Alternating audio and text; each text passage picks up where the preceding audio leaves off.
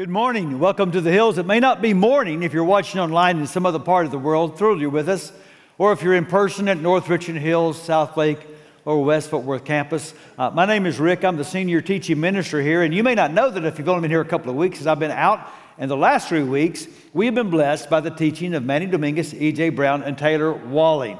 Can I say thank you to them? And you can join me in that.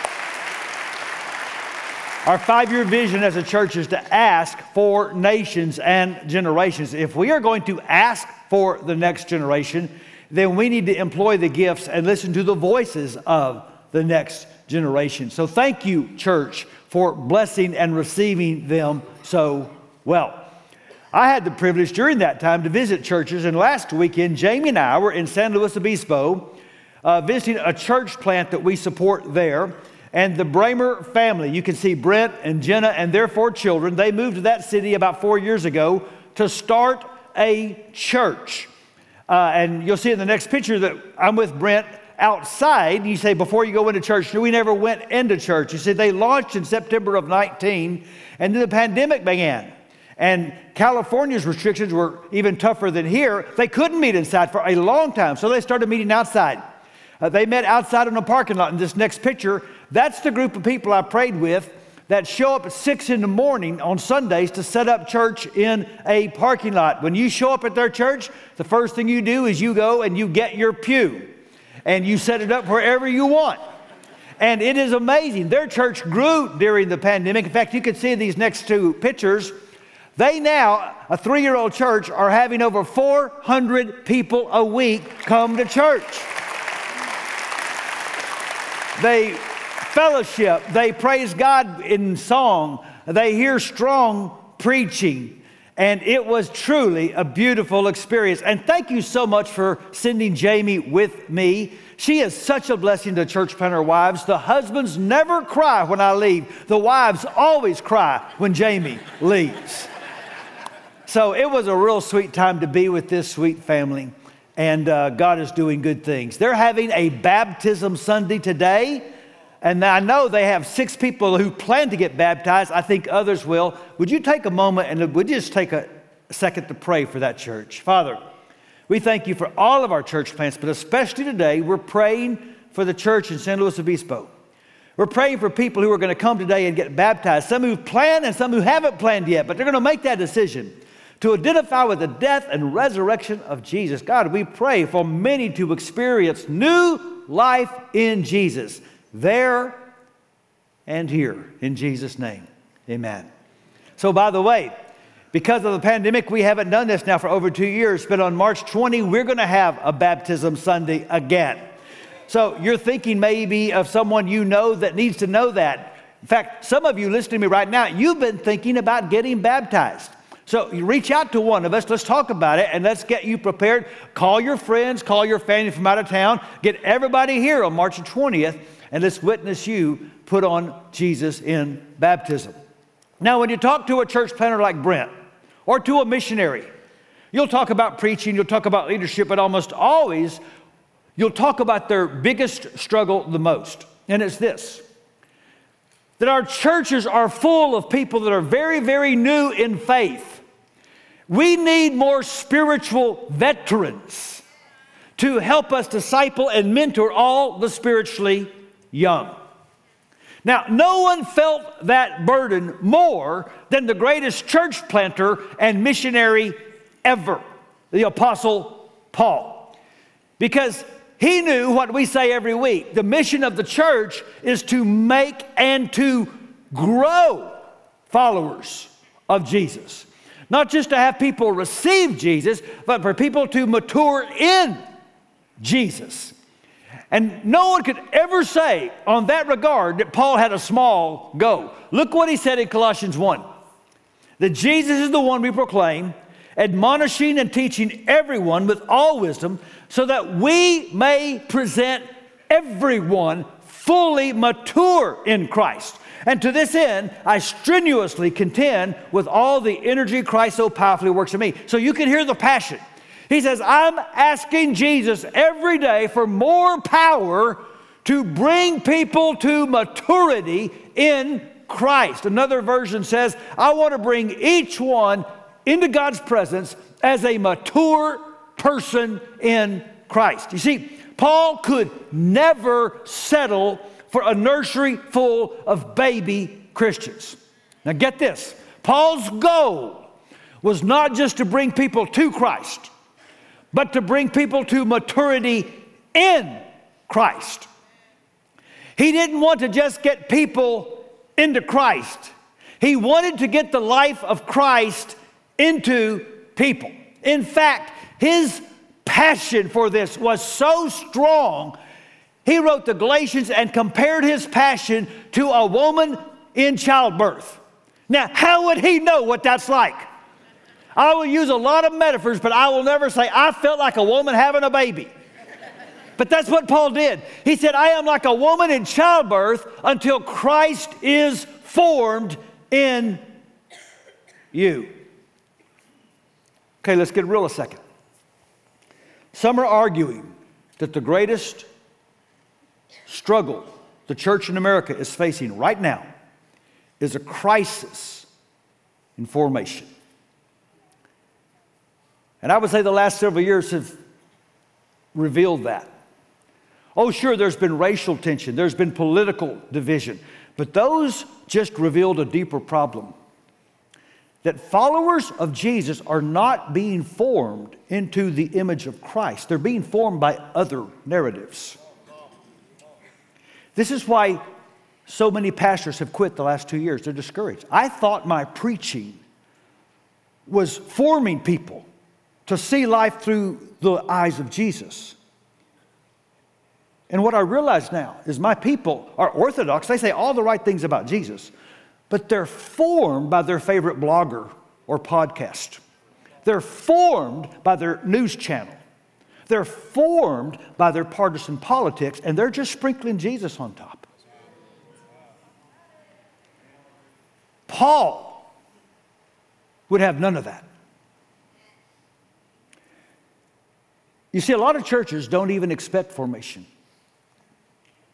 Their goal is, would you come a little? Would you give a little? And would you only sin a little and avoid scandal? Our churches expecting, our churches calling people to radical transformation into the image of Jesus. Paul would make that call. Look again what he said, Colossians 2. So then, just as you received Christ Jesus as Lord, continue to live your lives in Him, rooted and built up in Him. Notice, I don't want you just to receive Christ. I want you to go deep into Christ. I want the life of Christ to be flowing through you. I want you to be rooted. So, for the next several weeks, using the book of Colossians, we're going to talk about what that looks like. What does it mean to be rooted in the mission of Christ, in the triumph of Christ, in the wisdom of Christ? Next week, in the supremacy of Christ. But today, we're going to start where we have to start, with the gospel of Christ. Now, before I read our text, I've got to give you a background to the book of Colossians. There's a part of the world today that we call Turkey. Back then, it was called Asia. And the largest city was Ephesus. We know from the book of Acts, Paul spent over 2 years in that city teaching and preaching. Paul didn't found the church in Colossae. We don't know if he ever went there. But a guy from there named Epaphras came to Ephesus, met Paul, became a Christian, goes back to Colossae, and starts a church. Before long, the new Christians there are getting troubled by some philosophies that are upsetting them. And Epaphras thinks, man, I am in over my head. So he goes to Paul, and Paul writes a letter to his spiritual grandchildren that we call the letter of Colossians. Now, what was this philosophy? Well, it's hard to put a finger on it because it's several things. There was some intellectualism, some mysticism, some legalism, but the gist of all of it was what these new Christians were hearing was Jesus is good, but He's not enough. You need to add something to Jesus. Now, that's why Paul uses the word all over 30 times in the book of Colossians. His message over and over is Jesus is all you need. Jesus is enough. By the way, that's what we believe here. You say, what do you teach about Jesus? Well, you can go to the website. You can read our statement of faith. I'll save you some time. We say Jesus is enough. That's what we believe. And what we're going to do now for the next few weeks is we're just going to explore and affirm the allness of Jesus. And we're going to start with the gospel. Now, I'm going to read from chapter 1. I'm going to tell you right now, it's a long text, and the devil's going to try to get you to be distracted. Don't you let him do that. This is the word of God I'm reading, okay? Inspired by the Holy Spirit. So you focus and you listen, and especially to what Paul says about the gospel. Here we go. Chapter 1, verse 1. Paul, an apostle of Christ Jesus by the will of God, and Timothy, our brother, to God's holy people in Colossae, the faithful brothers and sisters in Christ. Grace and peace to you from God our Father. We always thank God, the Father of our Lord Jesus Christ, when we pray for you, because we have heard of your faith in Christ Jesus and of the love you have for all God's people. The faith and love that spring from the hope stored up for you in heaven, and about which you have already heard in the true message of the gospel that has come to you.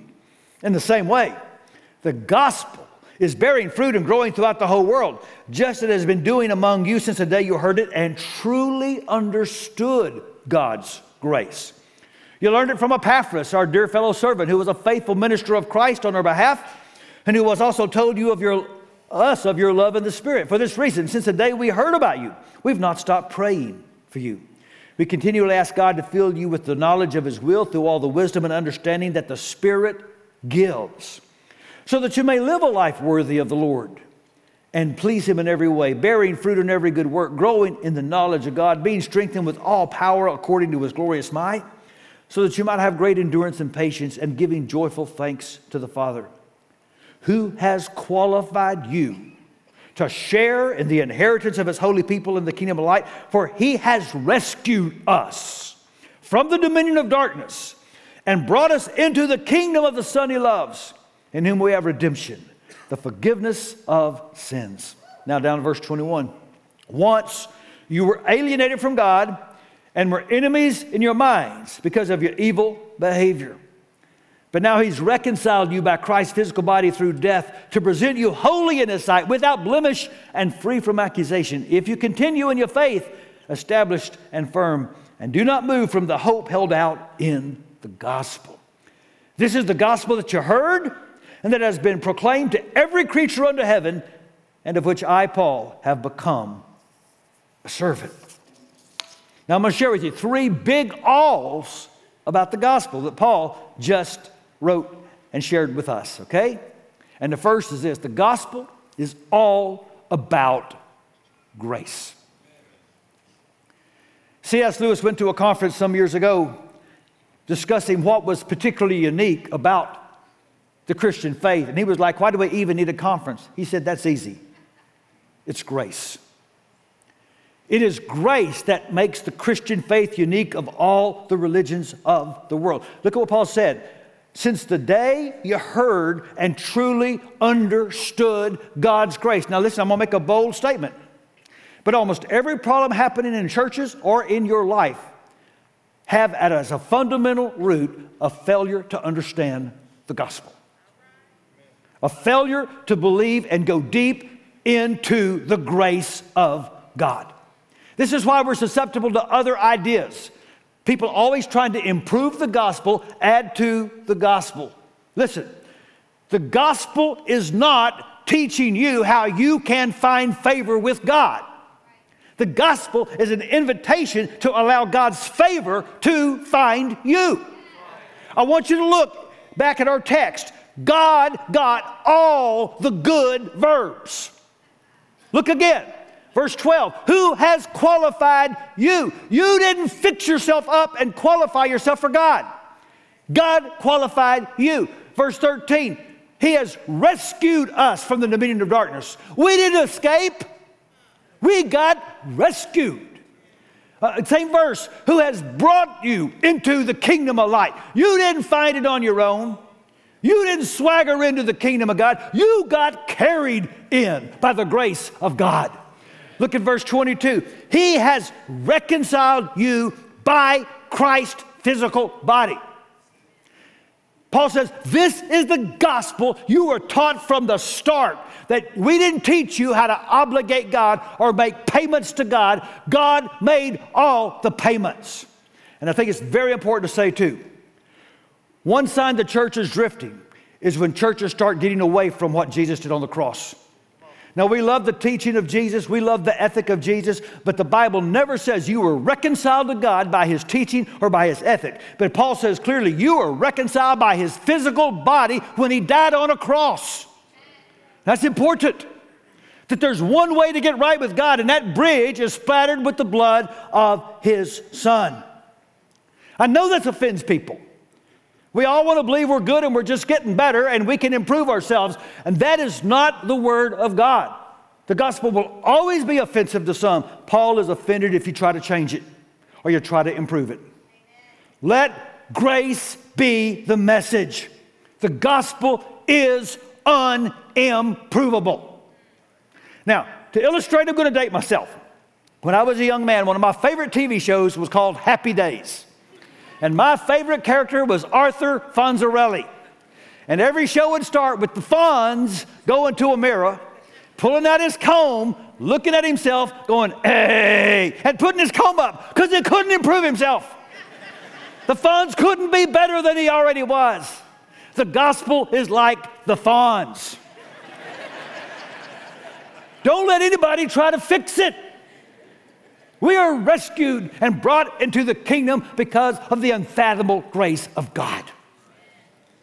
Paul said in Acts 20, I consider my life worth nothing to me. My only aim is to finish the race and complete the task the Lord Jesus has given me, the task of testifying to the good news of God's grace. Now listen, church, this is where spiritual maturity starts. If you get this wrong, you will never mature in Christ. It starts right here by letting your roots go down deep into the grace of God. And when you get grace, I promise grace is going to get you. And that's the second big all. The gospel affects all of life. In the slide for this series, you notice at the top there's these flowers, beautiful, bright, brilliant colors, but underneath it's dark. That's the roots. We never take pictures of the roots. We never brag about the roots. You don't get the flowers without the roots. You drive by an orchard, you love the limes or the lemons or the oranges. You love the fruit, but the fruit is only there because the roots are deep and good. And what's true of trees is true of Christians. When you get your roots right into the gospel of grace, then the life of Christ begins to produce in you the fruit that honors God. Look at verse 6 again. This same good news that came to you is going out all over the world.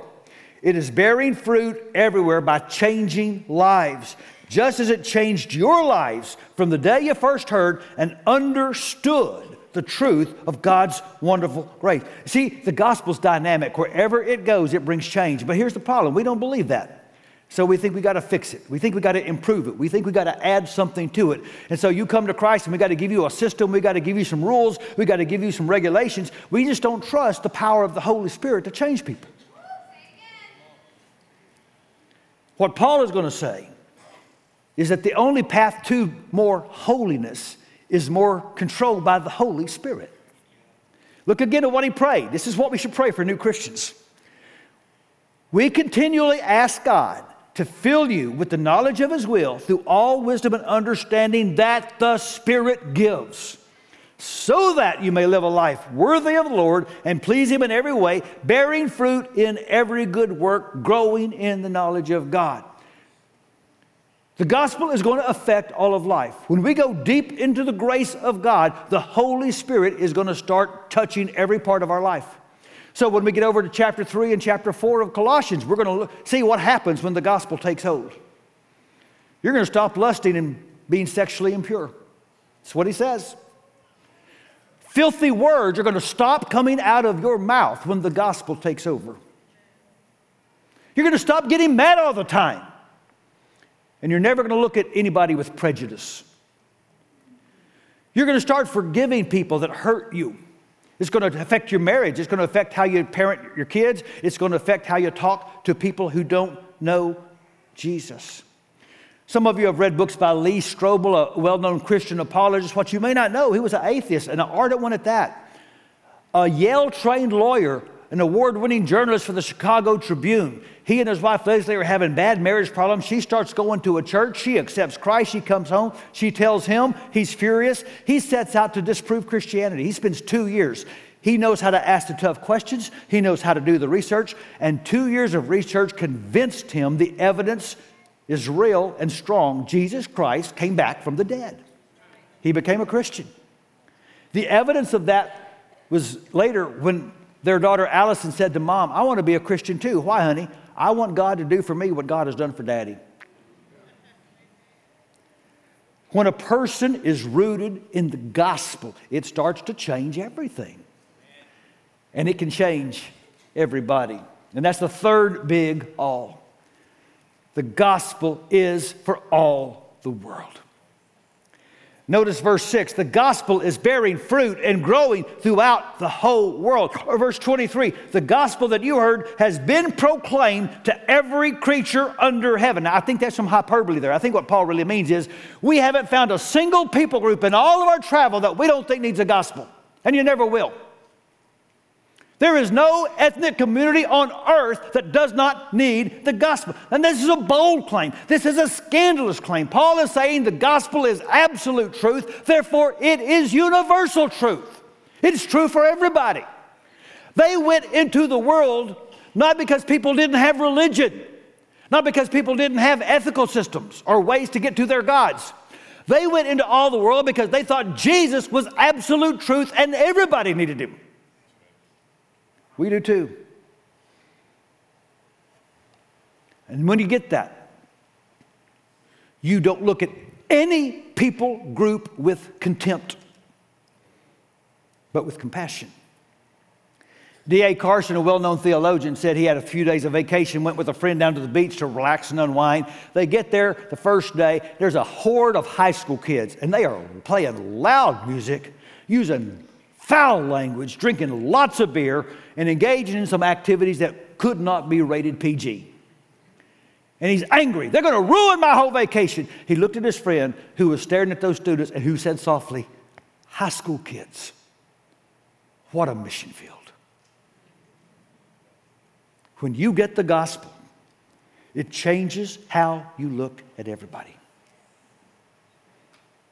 And that's why, as a church, we're asking for nations and generations. That's why we're being intentional about trying to start disciple-making movements in parts of the world that are unreached, that have little access to the gospel. That's why we're being active about trying to reach people of other nations that are coming to our city, particularly asylum seekers. One of our goals the next 5 years is to advocate for 25 families that come from other nations seeking asylum in our country. I wanted to give you a very quick update of how that's going, so watch this video. We have a goal to raise up 25 asylum seeker advocates trained in our church. As of today, we have 5 advocates already trained and paired with an asylum seeker, and another 6 advocates in development. And today I had the honor of giving Minatsi Manyande, the executive director of Dash Network, our very first check in support of their work with asylum seekers. We are so incredibly proud to partner with Dash as we ask for nations and generations. On behalf of Dash Network, I just want to say thank you so much to Hills Church for your generosity. Your support means everything to us, and lives are going to be changed because of your generosity. God bless you all. God is glorified when we embody the gospel. Jesus welcomed us when we were strangers to his kingdom, and we get to paint a picture of Jesus when we advocate for asylum seekers. Can we just celebrate that, church? We were able to give Dash Network $50,000 from our harvest offering. This spring, we'll move it to our renew offering, and we'll do this every year as we work with the nations that are coming to our own city, because the gospel is for all the world. fact, let's get real one more time. I know it can be discouraging when we get almost weekly regular reports from secular media about the decline of the church, the rise of the nuns. And those things are true and discouraging. Let me remind you, they are only reporting about the church in the West, primarily the Caucasian church. Those numbers are not as true of people of color in the West. And they're certainly not true of the church around the world. I just need to remind you, the global church is thriving. It is exploding. 20 years ago, there were 200 more million Christians in North America than in Africa. Today, there are 300 more million Christians in Africa than there are in North America. There are 100 million Christians in China, and they add 16,000 a day. The church is growing faster right now in Iran than in any other nation in the world. In the last 15 years, more Muslims have come to Christ than in the previous 1,400 years. Church, the global church is exploding. It is a colorful church, and it is a beautiful church. Right now, the largest churches in Europe are led by African pastors, and that is starting to happen right here in America. I don't know what it'll look like for my great-grandchildren, but here's what I do know. God is going to send missionaries from Ghana and Nigeria and Iran and China to America to reach our kids. Because Jesus is on the throne, He is head of His church, and His church is doing just fine. Paul says, I'm not ashamed of the gospel, because it's the power of God that brings salvation to everyone who believes, first to the Jew, then to the Gentile. He's saying the gospel is the only seed you can plant anywhere in the world, and it will bear fruit. So,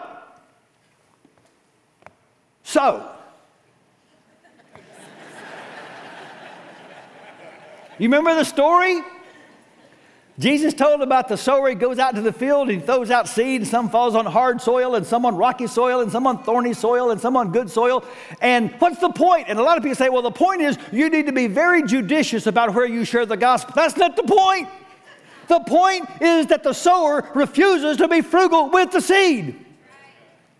He sows it everywhere. God sows extravagantly, relentlessly, almost recklessly. God sows where it makes good sense to sow. God sows where it makes no sense to sow. And God produces a harvest in places that seem impossible. That's how some of you got saved. It was just a few years ago that no one thought you would ever come to faith, and look at you today, because somebody sowed some seed, and the gospel is that strong and that powerful and that full of the Spirit, and it can grow anywhere. The gospel is so good. So sow it. One more story. The picture you're seeing are the taller guy is named Tyler Boone. This happened back in 2019. Tyler's a runner. He signed up for a 10-mile race, good shape. At mile 8, he goes into total cardiac arrest. Medical personnel said if they had waited to get him to a hospital, he wouldn't have made it. But they didn't have to wait, because the other guy was right behind him. A certified registered nurse anesthetist did CPR, brought him back, saved his life. His name, are you ready for this? Jesus Bueno. His name is Jesus is good. Tyler had written on his bib in the race, Jesus saves, and he got saved by Jesus. Because Jesus can save anyone, anywhere, anytime, of anything. Let your roots go down deep into that truth, and it'll change everything. You, most of all. So pray with me. Oh God, we thank you for the gospel, that through the death and resurrection of Jesus, we've been qualified, rescued, reconciled, and brought into the kingdom of light. God, increase our understanding of the gospel of grace. Increase our passion for the gospel of grace. Increase our desire to sow the gospel of grace. We pray that we will see many, many, many more find and receive this good news and come to Jesus, who can save anybody, anywhere, anytime, of anything. We know that because He even saved us. Thank you, Jesus. We pray in your name. Amen.